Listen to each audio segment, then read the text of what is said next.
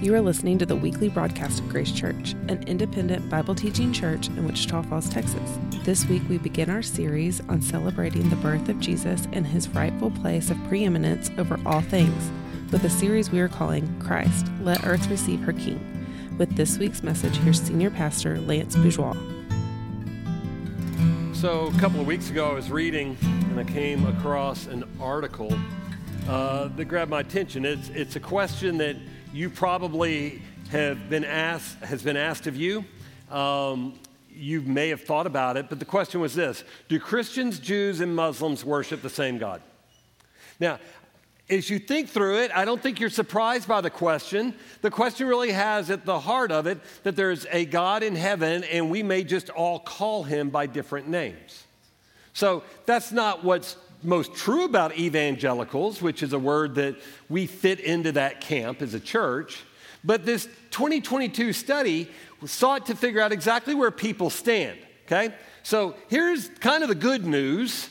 97% of Americans who would agree with that label evangelical would say that yes, there is one true God. He exists in three persons: God the Father, God the Son, and God the Spirit. The triunity of God.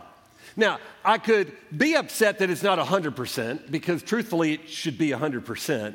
But 97%, okay, I can tolerate. We got 3% who are missing the triunity of God, which is a foundational tenet of our faith. So I can see that and say, okay, this next part was what was really concerning. 60% of evangelicals will also agree with this statement. So of the 97% that agreed with the previous sentence, that God exists in triunity, God the Father, God the Son, God the Spirit, also would agree that God accepts the worship of all religions, including Christianity, Judaism, and Islam. Now, it's really hard to fathom that if you hold to that first question, that you could simultaneously believe this statement, and 60% of them do. It's troubling. Which led Lifeway to print this finding. A majority of evangelicals are traditional enough to believe in the Christian Trinity, yet inclusive enough to believe worshiping the wrong God is not disqualifying. So, who is this person of Jesus? Who is he? We're going to spend this Christmas season looking at that question. We're going to go through a significant portion of Colossians. I'd encourage you to turn there. If you've got a copy of Scripture with you, if you're using a digital copy, that's great. Go to Colossians chapter 2. And we're going to work through a portion of Colossians over this Christmas season. And we're going to do it a little bit out of order. So we're going to start today in chapter 2, and we're going to cover all of chapter 2 in the next couple of weeks. And then on Christmas Eve, we're going to bounce back to Colossians chapter 1. For this reason, is in the way that Paul is writing, he writes in Colossians 1 about who the person of Christ is, and we're going to cover that Christmas Eve. And then he outlines through chapter 2 different things that Christ is preeminent over, why he excels greater than these things. And so we're going to look at legalism next week. And over the following week, we're going to look at a false spirituality kind of thing. But today, we're going to look at how Christ is preeminent over philosophy. And if you're asking yourself, I kind of know the word, what does the word look like? What does it mean? How do you define philosophy? The word really gets defined this way. It's discussing or the study of the fundamental nature of knowledge, reality, and existence. The most important maybe questions of this life, right? What can I know? What is real? And what is the meaning or purpose of life? Now, as we come together to talk about it, what I'm going to tell you again from that stat we just talked about, those statistics, is you can be right on the triunity of God and completely miss the boat on the fact of who we worship. So when I come to the words of Proverbs and we read something like Proverbs 14 that says, there's a way that seems right to man, but in the end its way is death, is the moment that we want to divorce the idea that we can have something like knowledge and wisdom and the importance of the meaning of life, and we want to go look for it outside of the Scriptures, recognize we're on a path that's leading to death if we are not informed by what the Scriptures say. So it's against that backdrop that today we're going to begin our study. Colossians chapter 2, he's going to be talking with us about why Christ is preeminent over human traditions, philosophies, and the way we think about things. So Colossians chapter 2, I invite you to read along with me. I'll be starting in verse 1. Paul writes this, "For I want you to know how great of a struggle I have for you and for those at Laodicea, and for all those who have not seen me face to face, that their hearts may be encouraged, being knit together in love, to reach all the riches of the full assurance of understanding and the knowledge of God's mystery, which is Christ, in whom are hidden all the treasures of wisdom and knowledge. I say this in order that no one may delude you with plausible arguments. For though I'm absent in body, yet I am with you in spirit, rejoicing to see your good order and the firmness of your faith in Christ." You hear Paul's heart for these people? Paul loves these people. Right now, there's people he hasn't even met, hasn't even seen you face to face, but he loves them. He's committed to them. And if we'd started in chapter 1, if you would look up, I want to show you 2 verses that I think would capture it. Look at verse 3 of chapter 1. Paul's heart. "We always thank God, the Father of our Lord Jesus Christ, when we pray for you." We are always thanking God for you. We're praying for you all the time. Matter of fact, if you drop down to verse 9, "So from the day we heard, we have not ceased to pray for you." His heart for these people is clear. Whether he's met them or not, I am praying for you. I love you. I'm committed to you. I'm all in on you. I want whatever's best for you. And he starts talking about how much he cares for him. And his prayer life demonstrates it. It's not just saying, "Hey, man, I love you. It's good to see you." No, he's all in. He's demonstrating. We pray for you literally all the time. All the time, we're praying for you. We're all in. And not just you at Colossae, for those who are at Laodicea. Now, who's Laodicea? I'm praying for you. I'm praying for those in Laodicea. And if we got to the end, if we looked at Colossians chapter 4, we would see this statement from Paul, this instruction. When you've read this letter in this local body at Colossae, who I'm sending it to, when you've read it, I want you to pass it on to the church at Laodicea, the Laodiceans. I want them to have it so that they're aware of what's going on. Who are the Laodiceans? Well, they exist pretty closely. They're right there. This was Asia Minor, now it's modern-day Turkey. But you can see how close the 2 cities are.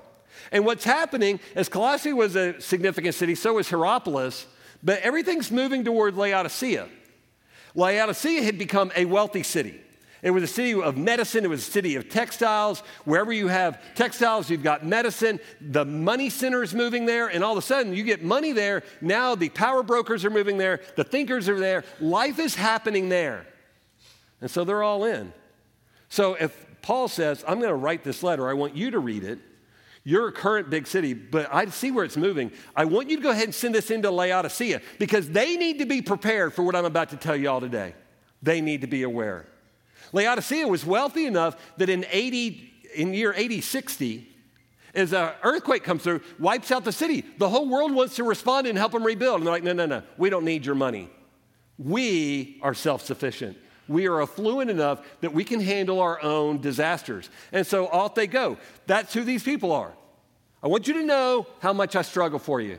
Church at Colossae, church at Laodicea. I am praying for you. I'm not stopping praying for you. We pray for you all the time. What's he praying? Well, you hear his word struggle there? I've got a great struggle. I've got a great struggle. Not a great struggle with you, a great struggle for you. What's the difference? Well, you know people that you struggle with. People that you struggle with are the people that maybe you see them and you think, maybe they haven't seen me and I'll turn off and walk down the hallway so I don't have to see them. Those are people you struggle with. You know the difference? People that you struggle for are the people that you come alongside them in their lives. It's the people that you feel their joys at the level they feel joy. You feel their heartaches and their pains at the level they feel heartaches and pains. It's the people that you urgently are praying for to see Christ formed in them. It's the people that you feel everything. You may want more for them than they want for themselves at this point. I can tell you, as a parent to kids who are in their 20s and they live in another state, I want good things for them. And when their heart breaks, our heart breaks. When they have joys, when they call and they've got something good going on, we celebrate that. I talk to them on the phone and you start trying to connect the dots, right? Like, how does their tone of voice sound? What's the vocabulary that they're using? Are they leaning into something? Is something good? Do I think they're being real? How's that? Because I am struggling for them. My heart's all in on them. Question is, who is it that we feel that way for? Paul feels that way for these people, some of whom he's never even met face to face, but he's all in on them. He says, these are the things that I want for you, that your hearts may be encouraged, being knit together in love, so that you can reach all the riches of the full assurance and the understanding and the knowledge of God's mystery, which is Christ. Here's what I want for you. I'm really asking for two things significantly with relationships. One is I want you to be encouraged. I want you to be encouraged. That speaks of an inner strength. If you were here in our last series, when we talked about all these one another passages, one of the things that I brought up here was this pack of Lifesavers. And I talked about my family and Lifesavers and something we learned from a Happy Day show, that we would show up when we're discouraged and we bring a pack of Lifesavers, which really doesn't amount to anything more than I'm with you, right? Is that it comes from the idea that you were lacking courage and you had the capacity to put courage into another person. Paul says, what I want you first to experience is I want you to be encouraged. I want there to be courage in your soul, that you would know that whatever you're facing today, whatever struggle you're facing, whatever you feel like are the insurmountable odds that are facing you in life, you have what it takes to stand up to it because of who Jesus Christ is. I'm praying for you. I've not stopped praying for you. I will continue to pray for you. But we've got to have that on the inside. Number one, encourage, an internal strength. And then you catch the second one, knit together. Knit together speaks of an external strength, right? Is that I have this role in my life to seek Christ, to grow spiritually so that I can be encouraged in my soul. And then I lock arms with my brothers and sisters in Christ. And here we all are, locked arms together. Because what I know is this, and you know this as well. There are days where we lack the courage in our own soul to face whatever it is we're facing. The beauty of being knit together is we're all arm in arm, locked in. And on the days when we feel like we're wilting, you've got somebody on your right and your left, somebody in front of you and behind you, and they have you. What a joy to know that on those days where you lack the courage, is you're knit together with those who are standing firm for Christ, who he is, his direction, and where we're headed. Now, take into account the other side of that equation. Is there are days where you're locked arms with people and they lack the courage and you're walking with the Lord, you're encouraged, and you have that person. I would pray that we as a church have all experienced the joy of being able to lean into the person who we're locked arms with to say, hey, I've got you today. I know it's a hard day. I know it's a hard season. Come on, here's a pack of Lifesavers. Let's stand firm. I'm with you. We're going to walk you through this. I'm telling you, it's a great joy. It's a great joy to be a part of the body of believers. And I think that's why Paul uses the words that he does, is that we would be knit together in love to reach all of the riches of the full assurance of the understanding and the knowledge of God's mystery, which is Christ. He used the word mystery in chapter 1. He uses the word mystery here. Here he tells us the mystery is Jesus Christ. And we have this wonderful opportunity to stand arm in arm, encouraged, hopefully. If we're discouraged, the knit together means all that much more. It's part of the joy and the beauty of being part of the body of believers. All of a sudden, we have the opportunity to stand up and lean into this. To what end? Well, that we would know Christ. That we would know Christ. The measure of all wisdom and knowledge. Now, what's going on when Paul is writing this message was there was a group of people. If you've got a study Bible, you may see this word down in the notes. They were the Gnostics. It was this idea that there was secret knowledge, is you had people lording secret knowledge over people. We don't really use the word very much in modern day culture, but we still have those people, right? The people that act as though they've been given the keys to wisdom and knowledge. They're smarter than everybody else. They figured out the world better than everybody else. They have all the systems that everybody else is lacking. Well, it was no different. And he's writing a rebuke about him when he says, hey, look, here's the deal. You want to know everything and the understanding and the knowledge of God's mystery? It's Jesus Christ. It's been revealed. Matter of fact, in chapter 1, catch these words. He's talking about they would be stable and steadfast. Think about it. Stable and steadfast. In a world where you've got people telling you they have secret information, they have secret knowledge, they know more than you. Imagine how unsettling that can be. Like, what if I'm missing something? What if I'm missing the boat? I need to read more. I need to think more. I need more podcasts. I need more, right? His thing is, hey, that we would be stable and steadfast. We're not shifting from the hope of the gospel that we've heard. It's been proclaimed in all of creation under heaven. You and I have everything we need for wisdom and knowledge in this world. It's recorded for us in the scriptures. There's no secret information about the scriptures that somebody else has that you're lacking. It's been revealed to you and to me. And it's all found in the person of Jesus Christ. The question for us, what will we do with him? Now, there are things that I wish I had answers to. I'm guessing you do as well. We're like, well, I'm missing some important stuff. I know, I am too. If you're a person who writes in your Bible, if you write in the front cover or something, highlight or underline, I will tell you I find great encouragement in Deuteronomy 29:29. The secret things belong to the Lord our God, but the things that are being revealed belong to us and our children forever. What the Lord has revealed to us, which Scripture tells us everything pertaining to life and godliness, this book, these words have been recorded for us. These are not secret. These are there for us to grow and to study and to learn and to pursue our Lord. And yet I find this to be true. There are some things in this world that the Lord is not telling us the answers to. And I think that I would like them. And if I'm real honest, I would tell you that in a lot of days I feel entitled to them. God, what are you doing? You owe me an explanation. I think God says, I don't owe you an explanation. The secret things, they belong to me. But what I have revealed, Lance, can you trust me? Have I been faithful? Have I been true? Because in those secret things is where you grow your trust in me. And you watch me work good out of seemingly terrible circumstances and situations. I don't get it. But when we come to this, what we look at is the fact that wisdom is available in the person of Christ. We don't have all the answers, but we have everything we need to know to walk in this life. We have everything that we need. I'm encouraged by Paul's heart for them. If I were to ask you a couple of questions like, are you struggling for somebody? Not with somebody. Everybody's struggling with somebody. Are you struggling for somebody? Is there somebody that you are praying unceasingly for, that you would see Christ formed in them? That you're celebrating their victories, you're hurting with them in their defeats so that you can walk with them in that. And then where do you find encouragement? How are you being encouraged? Because he's about to offer us something that I think if we can answer those questions, where are we encouraged, how do we feel knit together, is I think we'll find something really significant for us.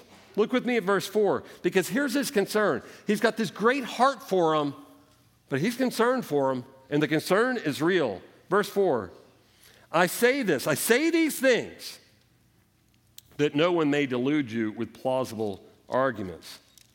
For though I'm absent in body, I'm with you in spirit, rejoicing to see your good order and the firmness of your faith in Christ. He's so concerned for them. He's so concerned in his struggle for them as he's sitting there saying, oh no, I know what's coming. I want them to stand firm. I don't want them to be drawn away. I don't want them to be sucked into this vortex of false reasoning and smooth talking.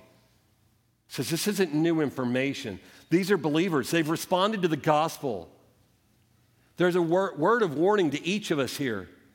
If we've known the gospel and we responded to Christ, we are not an untouchable in this world. We can still be drawn away from Christ. It happens all the time. You knew this. You knew what was going on. He says, I don't want you to be drawn away from your faith. I don't want you to be drawn away from it. Stay to it. Stick to it. You know the reality of who Jesus Christ is. There's not secret knowledge. There's the knowledge that Jesus Christ loves you and died for you. I'm praying it for you all the time. All the time I'm praying for you to embrace it and grab hold of it. And then he uses two military words. That you would have a good order and that you would stand firm.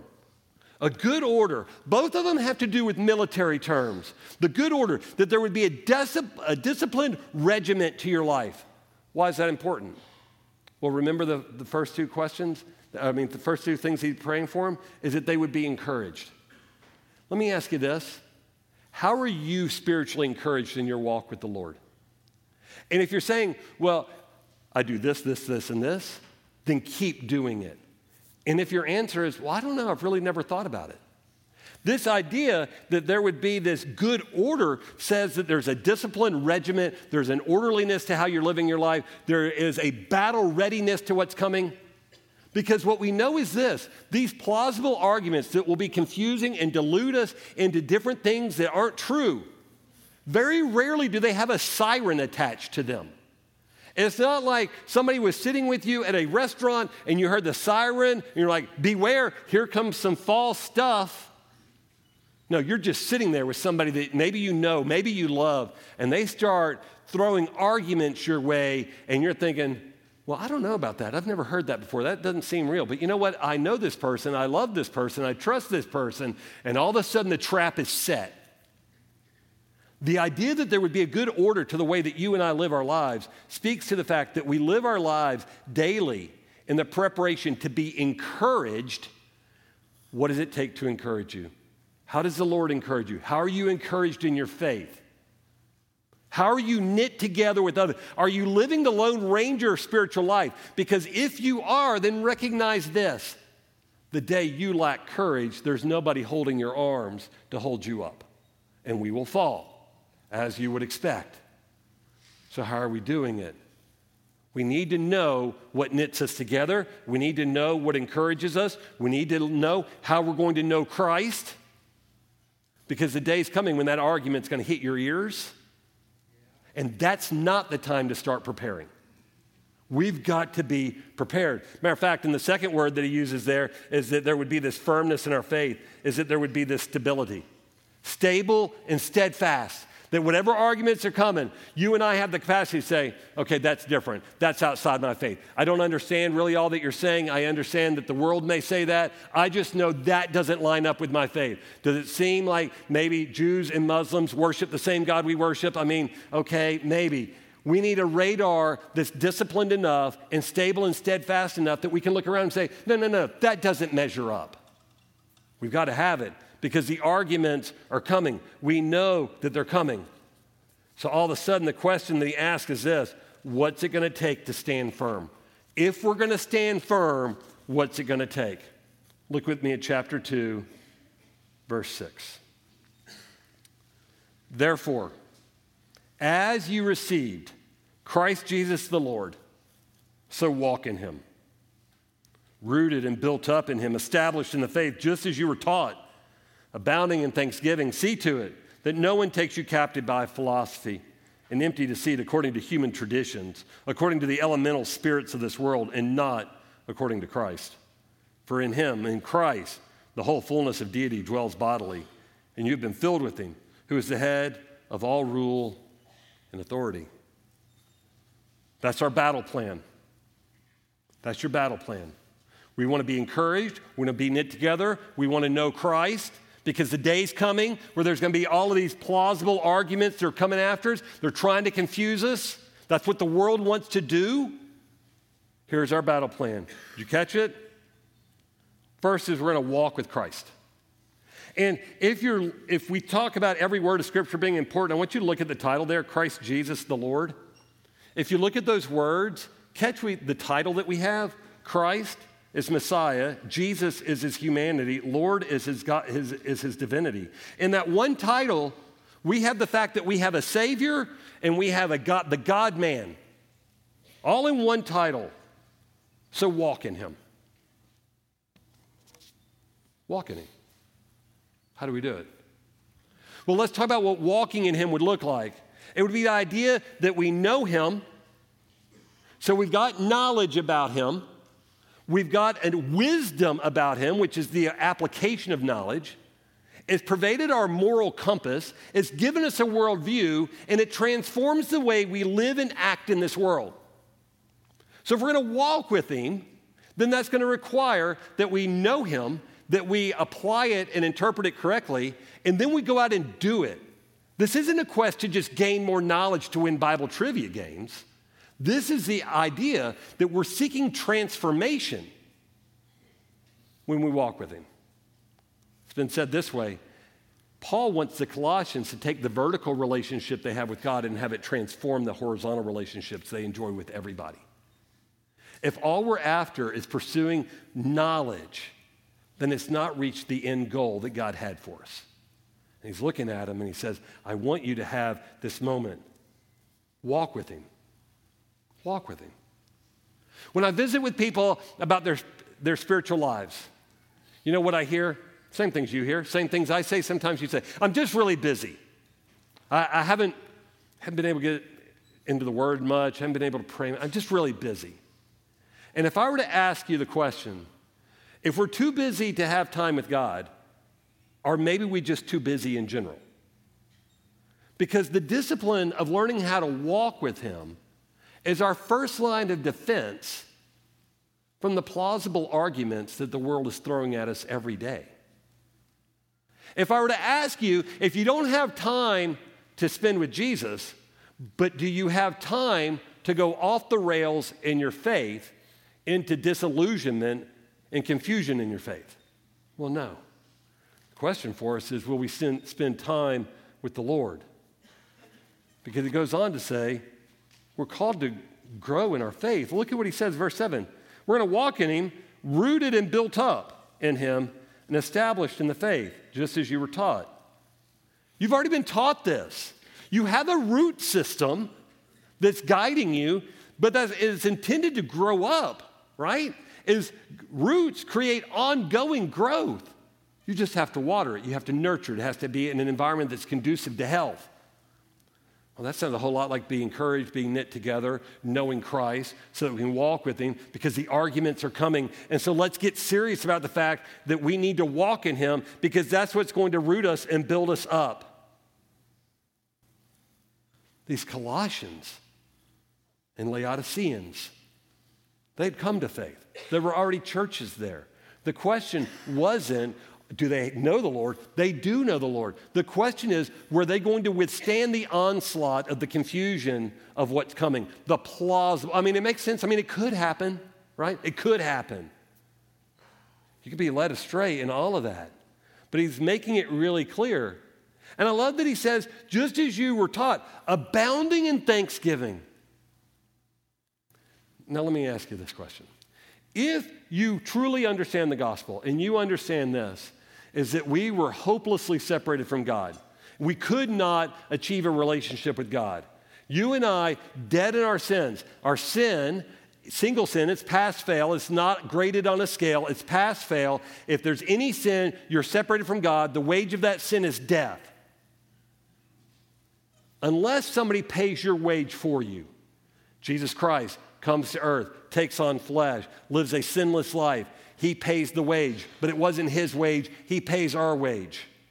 And you get set free from that wage, and now you have the opportunity for life, eternal life, by placing our faith that when Jesus did that, he did that for you and me. Now, when he tells this church, I want you to abound in thanksgiving, let me just ask you, does it make sense? Is it plausible? Is that if you and I were on the block waiting to be executed for our sin, and somebody says, you know what, I'll take that sin, I'll take it, you step down, let me step there, and I will pay the wage for you. Would maybe gratitude be the appropriate response for that?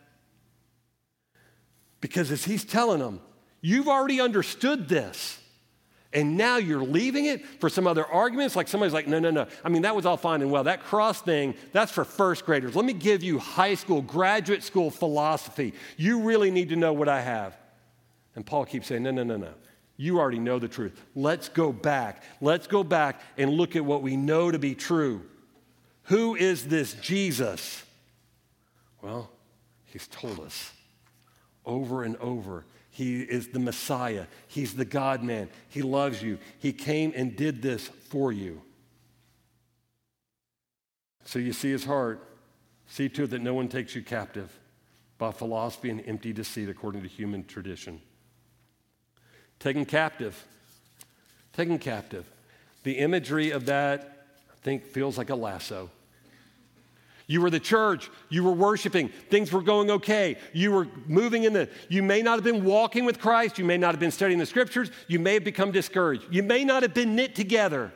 And all of a sudden, somebody threw out an argument that sounded plausible, and they had that lasso, and they threw that lasso out, and they caught you, and they just started pulling you away. See to it that no one takes you captive by that kind of stuff, as if there's anything other than the person of Christ and his grace and who that is and what that means for us.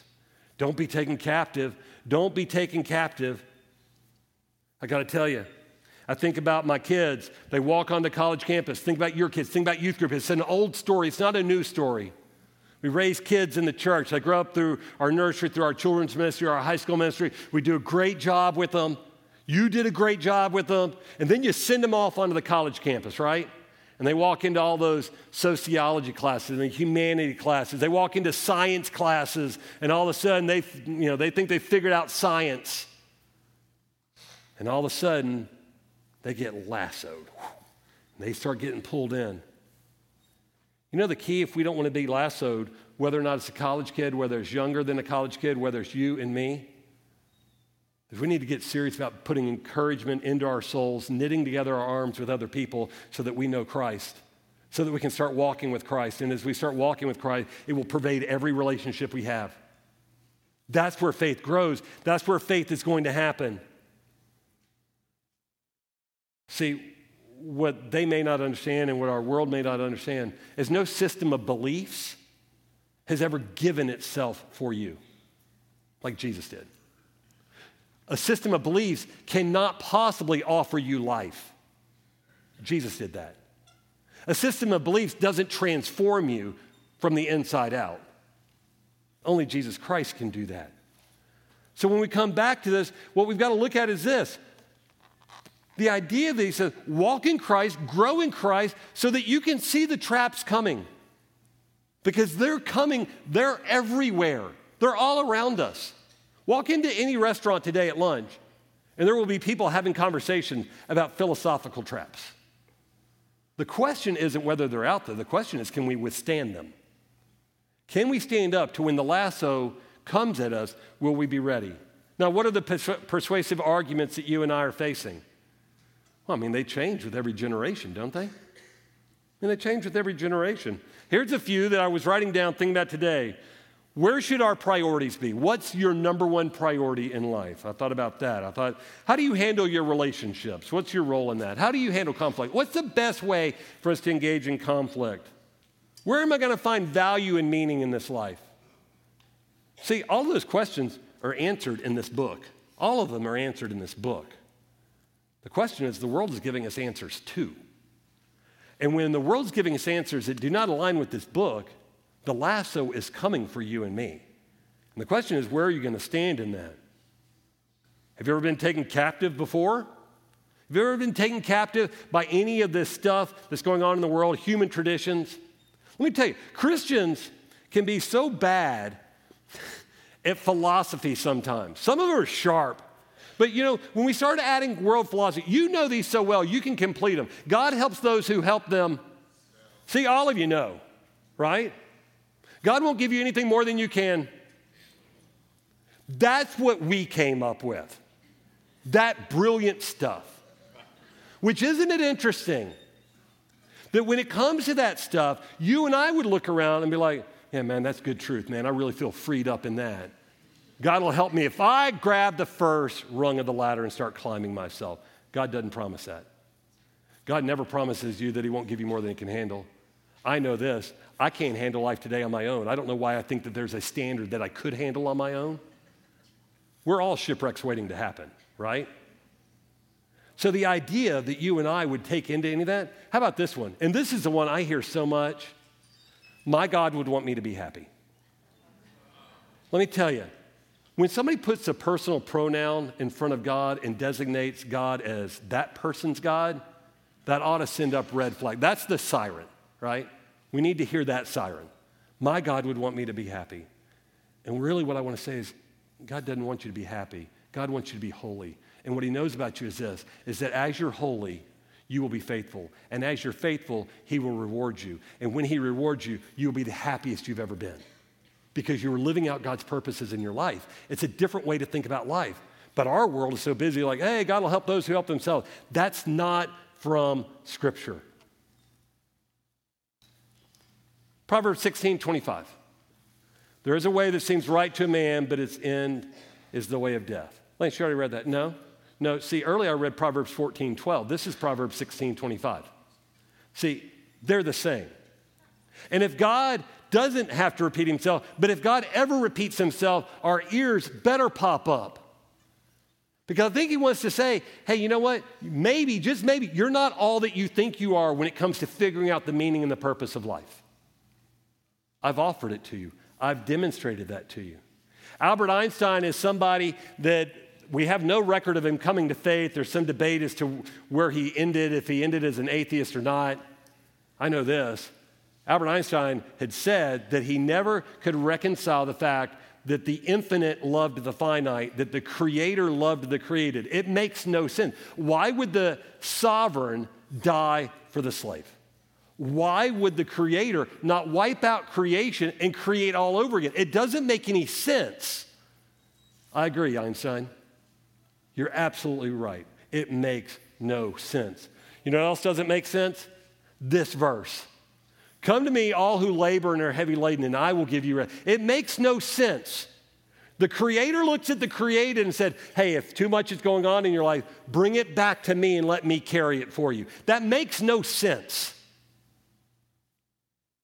We came up with, God helps those who help themselves. God will help you carry it. If you start carrying it, that's not Scripture. That's not gospel. That's not good news. The invitation that we can go to the Creator, the sovereign, the infinite, and bring it to Him, well, that's what led Augustine to say, I've read Plato and Cicero. I've read the philosophical greats. They've said things that are wise and beautiful, but you know what they never have said? Come to me, all who labor and are heavy laden. It's the truth of the gospel. There's nothing more beautiful than this. This is it. Paul writes and asks 2 different times for people to be praying for him. Here's the first of them. It was in Ephesians 6. To that end, he's writing to believers, keep alert with perseverance, keep praying, saints, brothers and sisters, make supplication for all of our other brothers and sisters, keep praying for what God's going to do. And look at what he said. For me, that I would be given the opening to open my mouth boldly. As he says, when I go out to preach, I want you to pray that I'm bold in what I say. I don't want to be seeking the approval of men. I want to be bold. Later in Colossians, he adds this prayer request. At the same time, pray also for us that God may open the door for the word, and then see it, that I may make it clear. He says, pray that I would be bold and that I would be clear. The philosophies of this world may be bold, but they certainly are not clear. Paul said, pray that I would be bold and be clear. And I would ask this. I would ask that you take it on yourselves to be praying for the leadership team of Grace Church that we would be bold and clear. Is that we don't ever shy away. It's getting harder in this world. Pray that we continue to be bold and clear. So let me be really bold and clear and tell you some things about this person of Jesus, why he is preeminent over philosophy. John 3, you may be familiar with this passage. For God so loved the world that he gave his only son, that whoever believes in him should not perish but have eternal life. God's love for you was so overwhelming that he gave his son. Abounding in thankfulness, that's why we do that, because he gave his son. Well, why did he set it up that way? Did he have to? John goes on to say, God didn't send his son into the world in order to condemn the world, but that the world might be saved through him. Catch that? It wasn't that condemnation came when Jesus came. Condemnation was here. That's all our world knew. But then Jesus came. So all of a sudden, whoever believes in Jesus is not condemned. But whoever does not believe is condemned already because he didn't believe in the name of the only Son of God. That's his great love for you. That's the gift of the preeminence of Christ and who he is. John 14, Jesus said this way, I'm the way, the truth, and the life, and no one comes to the Father except through me. There's not philosophy. Cicero can't get you there. Plato can't get you there. No prevailing philosophy gets you there. It's Jesus Christ and him alone. Those are Jesus' words. And then the beauty of Galatians 4. But when the fullness of time had come, God sent forth his Son, born of a woman, born under the law, to redeem those who were under the law, that we might receive adoption as sons and daughters. All of a sudden, we get invited into the family of God because of the gift of Jesus Christ. Philosophy can't do that. The preeminence of our Savior can do that. If you're thinking, hey, what do I know about Laodicea? I think I knew about that. Well, it was that affluent town. Pass the letter on to Laodicea. They're going to need to see it too.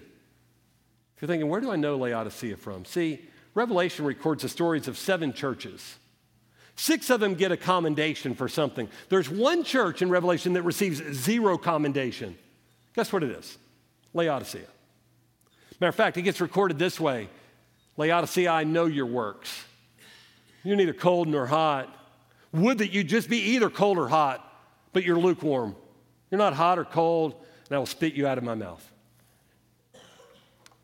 And my fear is this. They had one foot in the world, they had one foot in their faith. They had one foot in the philosophers, they had one foot with Scripture. They were affluent. They were self-sufficient. They could do it themselves. And they tried to. And in the end, with a foot in each world, Jesus said, I got nothing to commend you for. Would it not be our story that we would never have that? Because these same loving exhortations that Paul offered the church at Colossae, and by extension Laodicea, are the same words that he's offering you and me today. It's not whether or not plausible arguments are coming that will delude us, things that will take us captive, things that are trying to lasso us today. That is certainly true. The question is, will we fall victim to the lasso? That's the question. And Paul's exhortation to us is this: walk in Christ. Let it pervade the way you think, the way you process, the way you engage. Let it shape your worldview, your moral code. Let it transform the way you act in this world. Grow in your faith. Keep watering it. It's already rooted. Now take care of it so that it can continue to grow, that we may remain free, that we took everything back and put it against Scripture. This gift of Jesus Christ that we will celebrate this month is preeminent over any human system of thinking ever. It's the most beautiful thing. It's the most beautiful gift you will ever see. Let's stay true to it. You've been listening to the weekly broadcast of Grace Church, an independent Bible teaching church in Wichita Falls, Texas. You can join us for worship Sunday mornings at our campus on Stone Lake Drive in Wichita Falls. Stream services live online at gracechurch.com or subscribe to our podcast, published on Apple, Google, and Spotify. From all of us at Grace Church, thanks for listening. We'll see you next time.